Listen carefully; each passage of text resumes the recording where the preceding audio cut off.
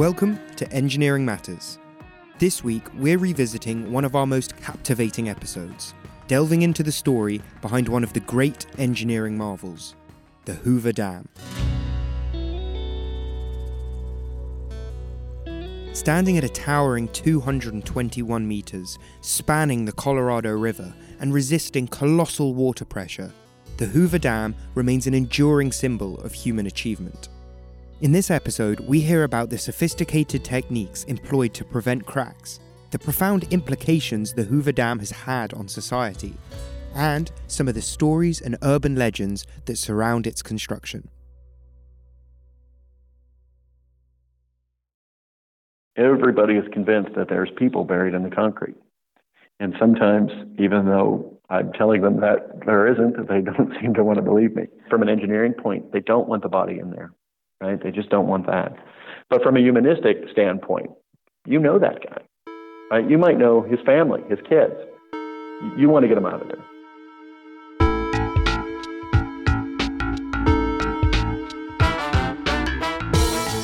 Welcome to Engineering Matters. I'm Bernadette Valentine, and I'm taking you back to 1931, to the story of one of the world's greatest engineering achievements. It saved thousands of farming communities from devastating floods, created a vital water resource for millions of people, and it generates clean electricity that 80 years later still powers California, Nevada, and Arizona. Building this titanic wedge of concrete in the desert created over 5,000 jobs during the Great Depression, a time when the US economy was on its knees and unemployment soared to 25%. But building it cost more than any federal project ever before, and it resulted in the deaths of over 200 workers, leading to controversial legal battles and secretive out-of-court settlements. It was a project of extremes, developing new engineering solutions that could accelerate construction, but at the same time failing its workers on health and safety. This is the story of the Hoover Dam.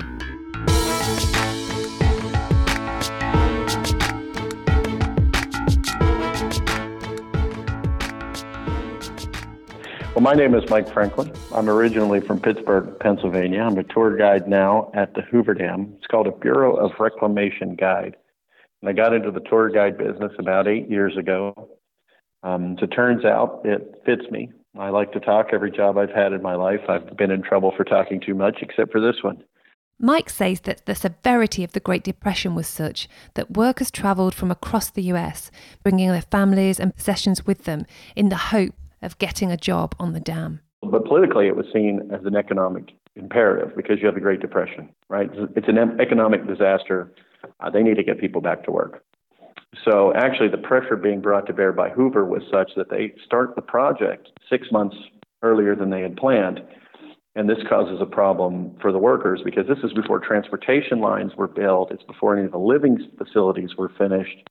So considerable political pressure to get this done. So you had people coming from all over the country to literally the harshest desert in North America for those jobs and didn't have places to live when they got here. As part of the construction agreement with the federal government, Contractor 6 Companies Incorporated was required to provide accommodation in Boulder City for 80% of the construction workers, and $2 million was provided by the government to construct this new town. The original plan was to build the city ahead of workers arriving, but the contractor was under pressure to begin construction early, which meant labourers arrived with nowhere to live and instead had to set up camp in the intensely hot desert where temperatures regularly went over 40 degrees Celsius. They created a tent city that became known as Ragtown, and death from heat exhaustion was sadly too common. They start 6 months early, so a lot of that stuff that was supposed to be built, anticipating the arrival of workers wasn't there yet. So, there was some unhappy people, but in general, people wanted those jobs. So they came out here even earlier than that and were there waiting, pretty much camping out in the lawns of some of the areas where they knew that they were going to be hiring at as soon as everything kicked off. It wasn't until the following year, 1932, that workers were able to move to Boulder City. And just like those workers, Mike lives there too. Thing about Boulder City, you're living in Las Vegas, or your bedroom community of it, is there's no gambling in Boulder City. And a lot of your people listening, they may have been to Las Vegas. When we get a lot of people from the UK out here, I've met them throughout the years doing tours. But if you've never had the chance to go to a grocery store, even a grocery store in Nevada, you're going to see 12 slot machines. You go to the gas station, you're going to see 12 slot machines. So saying that there's no gambling in Boulder City is kind of amazing because we're literally surrounded by it. And that goes back to the history of Boulder City. See, it wasn't, like you said, it wasn't a city. It was a government reservation. So when you were on the government reservation, it was their rules, right? So there was no gambling. There was no drinking in Boulder City. Now, you can drink. Since it was incorporated, they even have our own little brewery here in Boulder City. But you cannot gamble still to this day. They basically don't want Boulder City to become what most of the Las Vegas Valley became. When you're driving from Las Vegas to the dam, most of that is actually not Las Vegas. It's Henderson, Nevada. But if you're not a local, you don't know the difference. But so Boulder City wanted to stay small. Today there's around 16,000 living in the city. And at peak construction, there was around 5,000 workers. And those, not all of them lived in Boulder City, but a lot of them did. Some people lived in Las Vegas and make the commute, but in general, most people lived in Las Vegas or lived in Boulder City. They had a road that was built down to the dam site that some people would take to work. They had to use these buses. They had one bus called Big Bertha that would carry apparently up to 150 people down a very narrow, winding switchback road. Apparently that had no steering wheel. It had two alternating brake levers. So one of the nicknames, the workers have nicknames for everything here at the dam. And I guess the nickname for the driver of Big Bertha was the Double Ugly. And it had something to do with those two alternating brake levers that they would steer the truck down the road with. But apparently would also sway. So, it was a good ride to take to work. It'd wake you up in the morning. Riding with the Double Ugly was one of the side effects of a building project in a remote location. Power, roads, railways, water systems all had to be built to support construction at the site. In fact, power supply came from California, over 300 kilometres away. But there was no alternative. The remote location had unique environmental conditions which made it perfect for construction of the 220-metre tall concrete arch gravity dam, which is actually a hybrid of two better-known dam types, the concrete arch dam and a gravity dam. So not only does it rely on its own mass to resist overturning or sliding along its foundations under the weight of water, it also acts in compression to transmit the force of water into the rock of the sides of the canyon. This 500-mile-long canyon region lies right in the middle of the path of the rampaging Colorado River. Its strong, hard rock was more than capable of withstanding the transfer of the enormous hydrostatic forces from water pressure that would act on the new concrete walls. Well, strategically, they wanted to put it downstream from the Grand Canyon because there's no tributaries that really contribute significant water to the river once it gets into the lower basin state. So upriver, you have the San Juan, the Green River is a huge river that contributes, and the Colorado itself starting in the Colorado Rockies.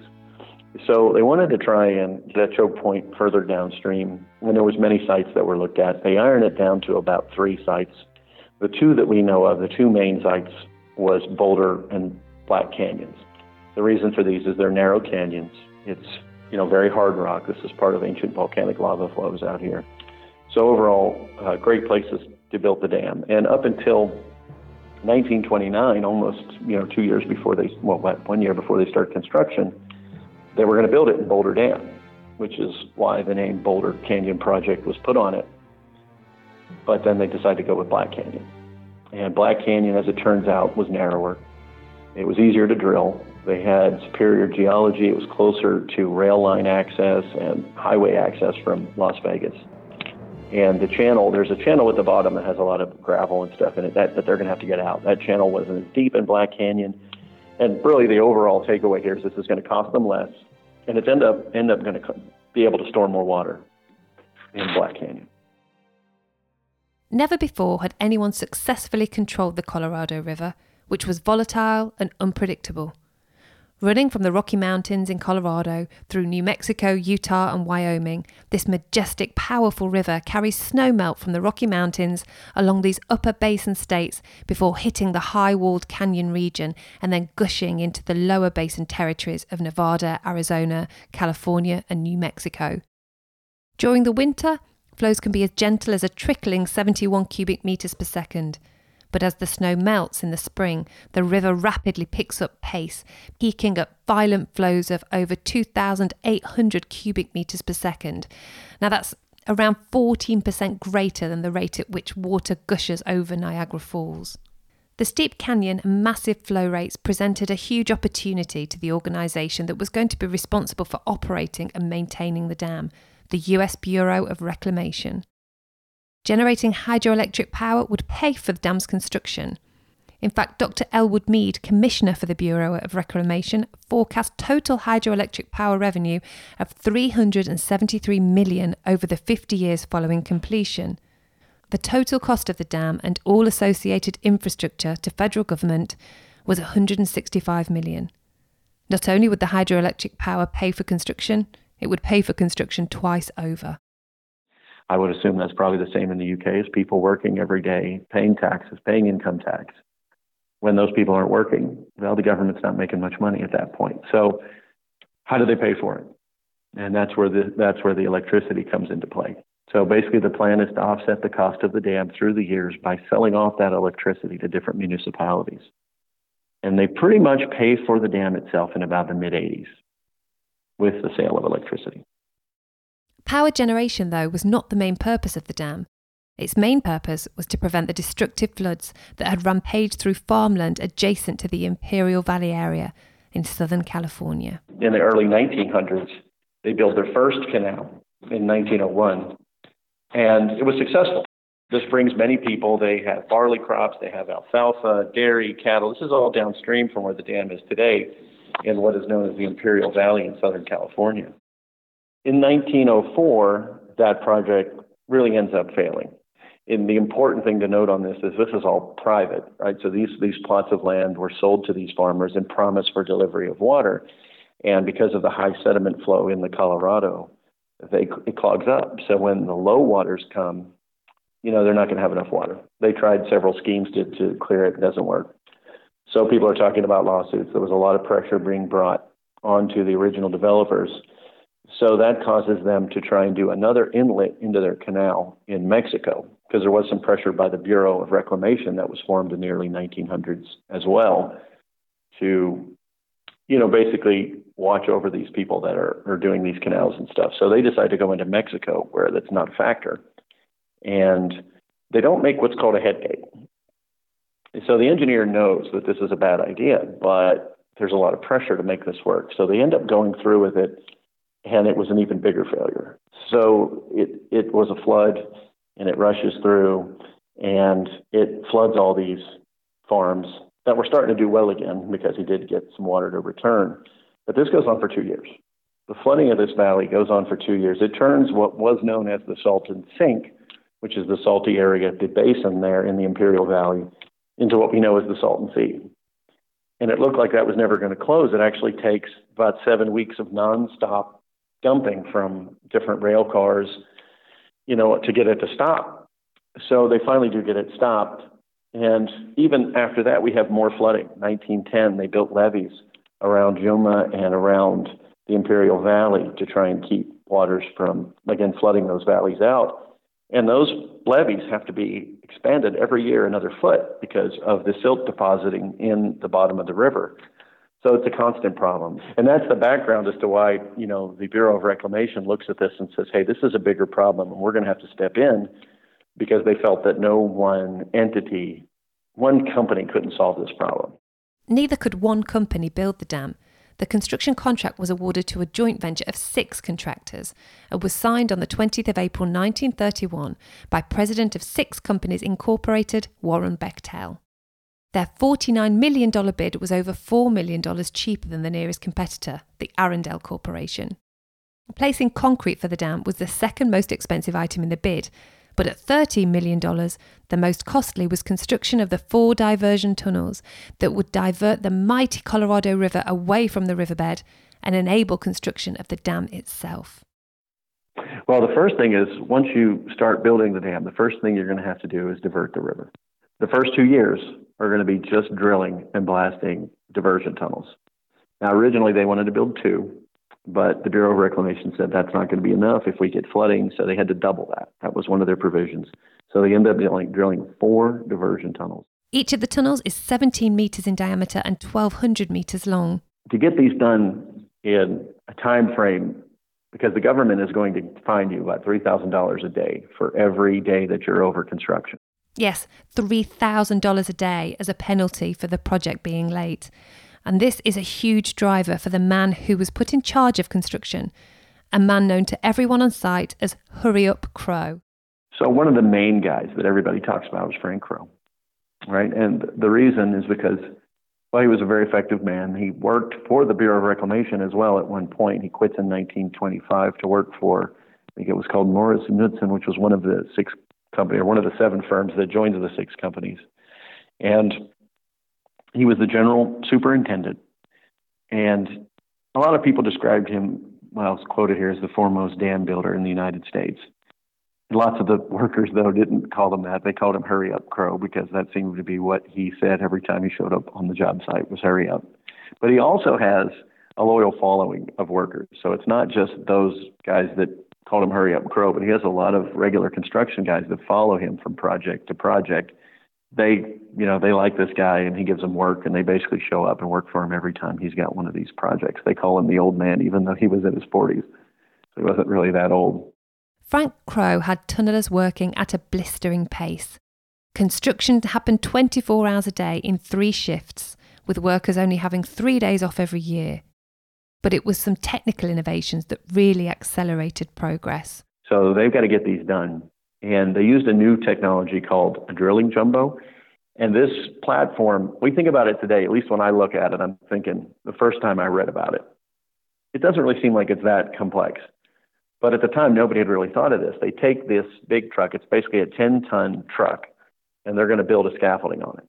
And they're going to put drills on it. That gives them the ability to drive that scaffolding into the tunnel and drill the holes, put the dynamite in it, and then drive that whole scaffolding back out. The alternative to that is taking the scaffolding down, putting it up, putting your drills in place, taking that out again, and doing that, process over and over and over again, which you think about it when you're first starting a tunnel, maybe that's not that big of a deal. But now when you're going, thousands of feet into the earth, you're talking about a lot of transportation of scaffolding and drills and workers. So this is going to expedite the process for them. Development of these drilling jumbos was credited to an assistant superintendent called Bernard Williams. His initial versions were made of timber, and these were later replaced with steel.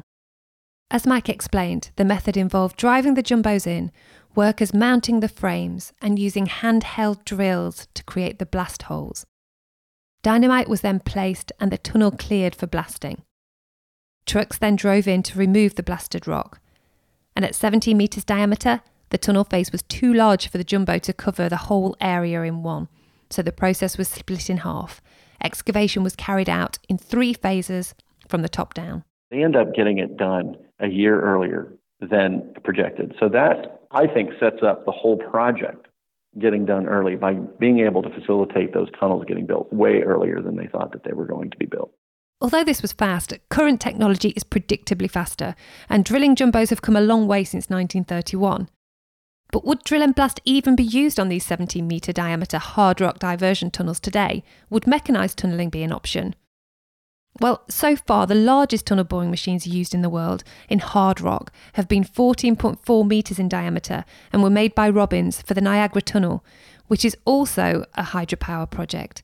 It was for a third water supply tunnel built beneath the city of Niagara Falls to transport water from the Niagara River to the Sir Adam Beck hydroelectric generating station.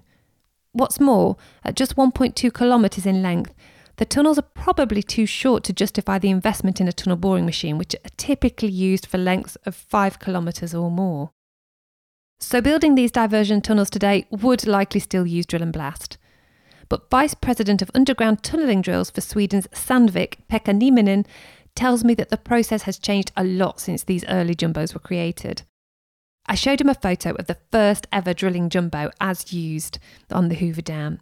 And he said it had nothing in common with today's technology, which is automated and uses hydraulic motors rather than compressed air.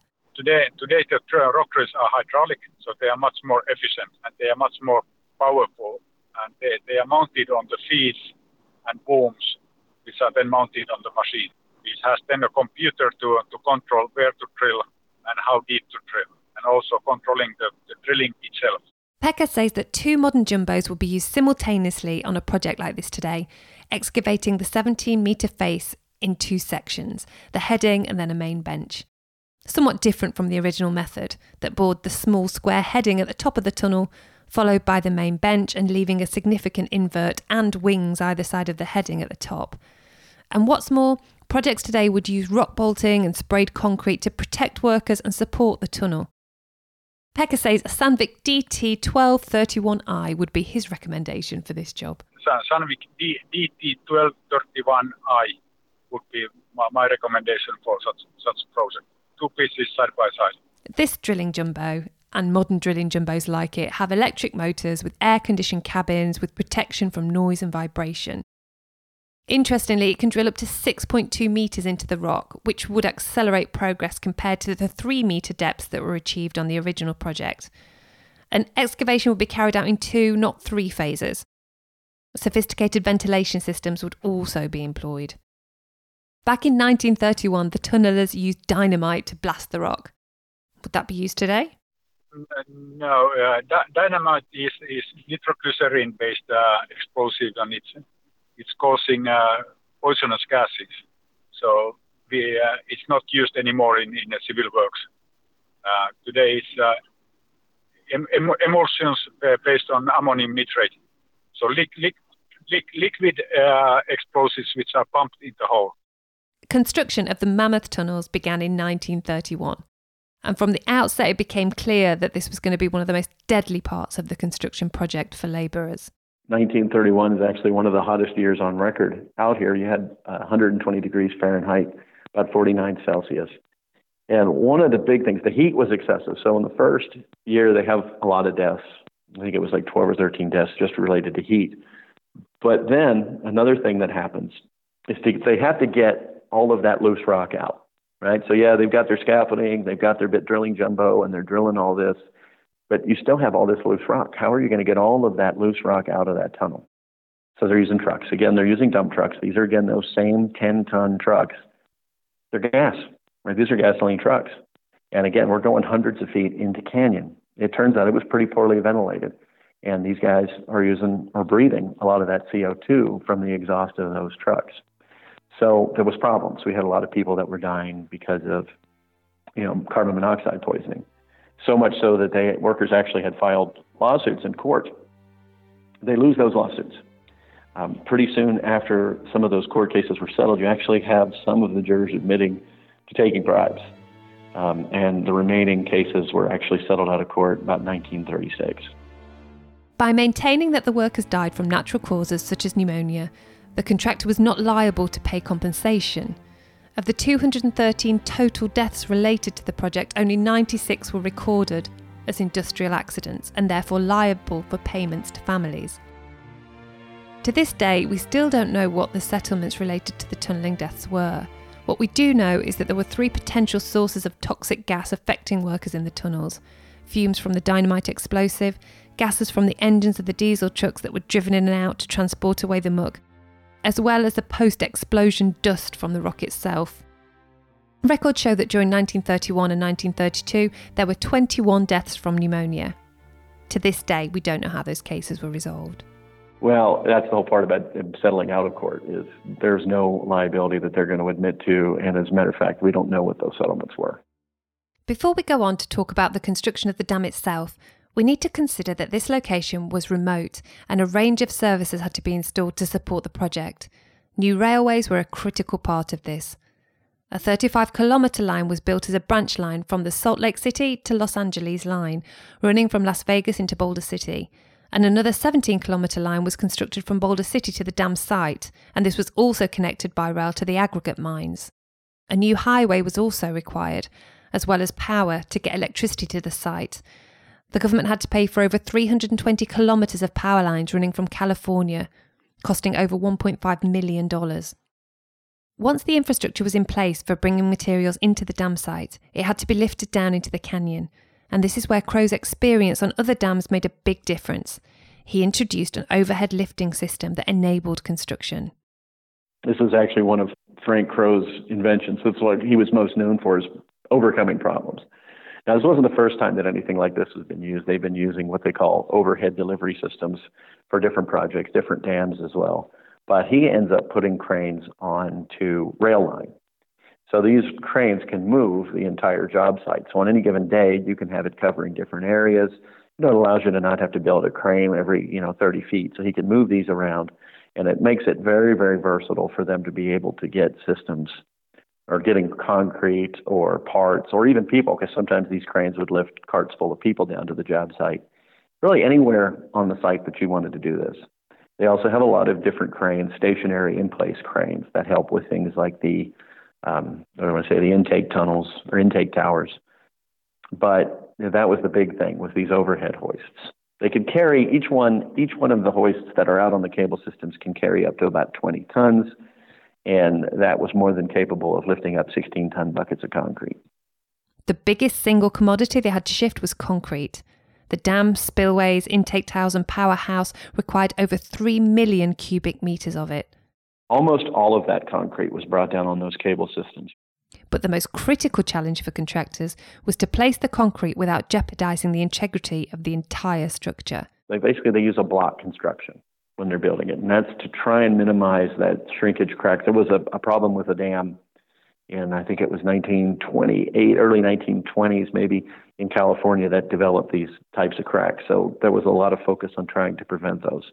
So they use smaller boxes, and they're going to use a dry mix of concrete, which again apparently helps with that process. They're using mostly dry mix. In the winter, they would switch to a different mix where 40 of it would be standard concrete, but most of it was a fairly dry mix. Cracks in a dam that's holding back over 32 cubic kilometres of water, would be catastrophic. The volume of water is so enormous because construction of the Hoover Dam created the US's largest man-made reservoir in Lake Mead, which stretches for an incredible 177 kilometres and is 13 kilometres across at its widest point. So to maintain the integrity of the concrete, engineers implemented two key solutions. The first was to build the dam in a series of blocks so that the heat of hydration created as cement and water react together could dissipate from the surface. The second was to cool the concrete as it was poured. Extensive testing from engineers at the US Bureau of Reclamation determined that the concrete would be cooled to 7 degrees Celsius at the upstream face of the dam and 18 degrees at the downstream face. Considering that temperatures in this part of the world average over 40 degrees centigrade, this was not easy to achieve.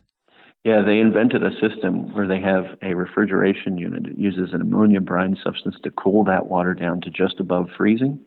And then they're going to pump it through 1-inch steel pipes for up to 72 hours. One of the biggest rumours that's persisted to this day is that people are buried in the concrete of the Hoover Dam. Everybody is convinced that there's people buried in the concrete. And sometimes, even though I'm telling them that there isn't, they don't seem to want to believe me. But there just isn't. It was kind of a facet of how it was built. We hit on the small blocks, right, to kind of prevent those fractures. Well, when you put in a 16-ton bucket of concrete into one of these individual boxes, the frames where they're creating the box of concrete, the level of the concrete, I've heard different numbers on this. I've heard up to 1 inch, 2 inches, 4 inches. I think it's going to depend on the size of the box because they get bigger as they go back towards the lake, right? So the lake side, the blocks are wider, and as they get towards the river, they're narrower. So the levels will be different.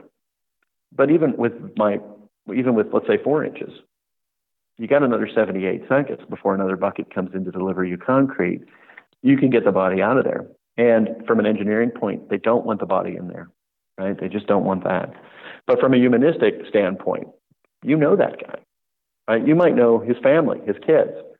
You want to get them out of there, right? You wouldn't want that to happen to you. So it just was not something that happened here at the dam. Now, there was an accident that I read about that somebody does get buried in concrete. One of the frames gave way while the concrete was still forming, so it pours out on top of him, and that guy does die, unfortunately. But they get his body out. Number one, the concrete has to be in boxes. So we just can't let concrete randomly pour out. That's got to be taken care of.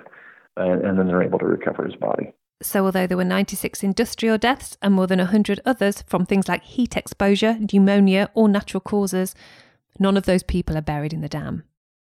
Using the blockworks system with the refrigeration, construction of the dam took 2 years, running from 1933 until May 1935. Although this method was innovative for the time, I wanted to find out how we'd build a dam like this today. So I asked an expert. My name's Alan Warren. I'm a technical director with Mott MacDonald in Bristol. I have over 30 years experience in dams and reservoirs, and I'm the global practice lead for dams and reservoirs within Mott MacDonald. Alan says that construction methods, particularly around concrete technology, have moved on. So there have been major changes in how we construct large gravity and some arch dams since the 1930s. And the major development is roller compacted concrete, called RCC. This has been quite commonly used since around the 1970s or 1980s. So RCC is both a material and a technique. The material, it makes use of a pozzolan such as fly ash, fly ash being a byproduct of coal-fired power stations. And the fly ash acts as a cement replacement material, which greatly reduces the heat of hydration as the concrete cures. And that means that large dams can be constructed very rapidly by placing the concrete in layers and compacting it using vibratory rollers without any need for complex cooling systems. So with this system, the construction is usually continuous from the base of the dam to the crest, and it's rather like building an embankment dam. You spread the RCC and you roller vibrate it. In this case, there's no need to sequence the work to allow individual blocks of concrete to cool before placing the next block adjacent or on top, as they did with the Hoover Dam. Preparation of the canyon walls for dam construction would not be carried out in the same way either. Of all the site activities, this work was the most treacherous and terrifying. High scalers suspended from long ropes would swing around the canyon walls hundreds of feet in the air using jackhammers, dynamite and compressed air to remove protruding rock and create a smooth, even slope for the dam to connect with. Such was the agility and strength required for this work that these men were more like acrobats. Spectators would come and watch them swinging hundreds of feet in the air. As they hung from their ropes, the face was drilled, charges were detonated, and unsurprisingly, falling rock was a huge threat. To protect themselves, these daredevil workers dipped their cloth hats in coal tar to create a primitive hard hat. In fact, this was so effective that 6 companies incorporated actually ordered hard hats for all workers. Thanks to this innovation, a rumour persists that hard hats were invented on this project, but Mike says that it was not the first construction project to see hats dipped in tar. The only thing that I can find in what I have read about the original use of hard hats was that this was the first project where they were issued to everybody. Now, that's a big difference in that they were required to wear them. They weren't required to wear them because it was so hot here in the canyon. If you don't want to wear them, they're not going to make you do it. But people were issued them, but they weren't invented here. Now, the same processes that people use, though, to invent them were used here. Guys were taking the hats.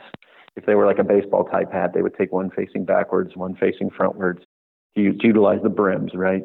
And then they would dump them in things like tar, sometimes glue, whatever, to make them, hard and hopefully save them from getting a rock in their head from above them, right? So they used a lot of those same processes. But there was a company that was making hard hats at the time that was actually using similar hats, and they contracted with the 6 companies to provide those. Nevertheless, records show that 20 of these high scalers were killed due to falling rock, making this one of the most deadly activities on site. Not surprisingly, Alan says preparing canyon walls would not be carried out this way today. Health and safety practices do vary around the world, but generally speaking, sort of rock cleaning that you've described would not be done by high scalers anywhere. I'd like to think it would be done by mechanical means. Typically, you would bench back on the canyon side, so you may drill and blast slopes, cut slopes to create berms and benches on the valley sides to create stable slopes and means of access to the sides. In some cases, you can provide the top of the dam crest itself to do sort of more detailed work in rock cleaning. But the idea of people being suspended from the canyon walls with jackhammers, I think that's long gone. Despite being built 82 years ago, Alan says that one of the most interesting things about the dam is that it's not yet reached its full strength. Chief of the US Bureau of Reclamation Engineering Department, Britt Bowen, says that during construction, the concrete measured between 3,000 and 4,000 psi. The last set of cores taken in the mid-1990s showed that strength had doubled to around 7,000 psi. The dam is getting stronger every day, as well as continuing to provide power and water to millions of people in California, Nevada and Arizona. In fact, the 2,000 megawatt hydroelectric power station not only paid for the project, it creates around 4.5 billion kilowatt hours per year, providing 8 million people with clean energy. And all this for a project which was delivered early. Its completion in March 1936 was 2 years ahead of the expected schedule. It did. Actually came in under budget. So those two things, it comes in under time, it comes in under budget. And as a lot of people are here fond of saying, it's probably the last federal project to do both of those things. Its story is one of ingenuity and tragedy, of necessity and desperation, of progress and oppression. And today its legacy lives on as one of the world's most famous pieces of engineering, creating a sustainable source of power and water for millions of people.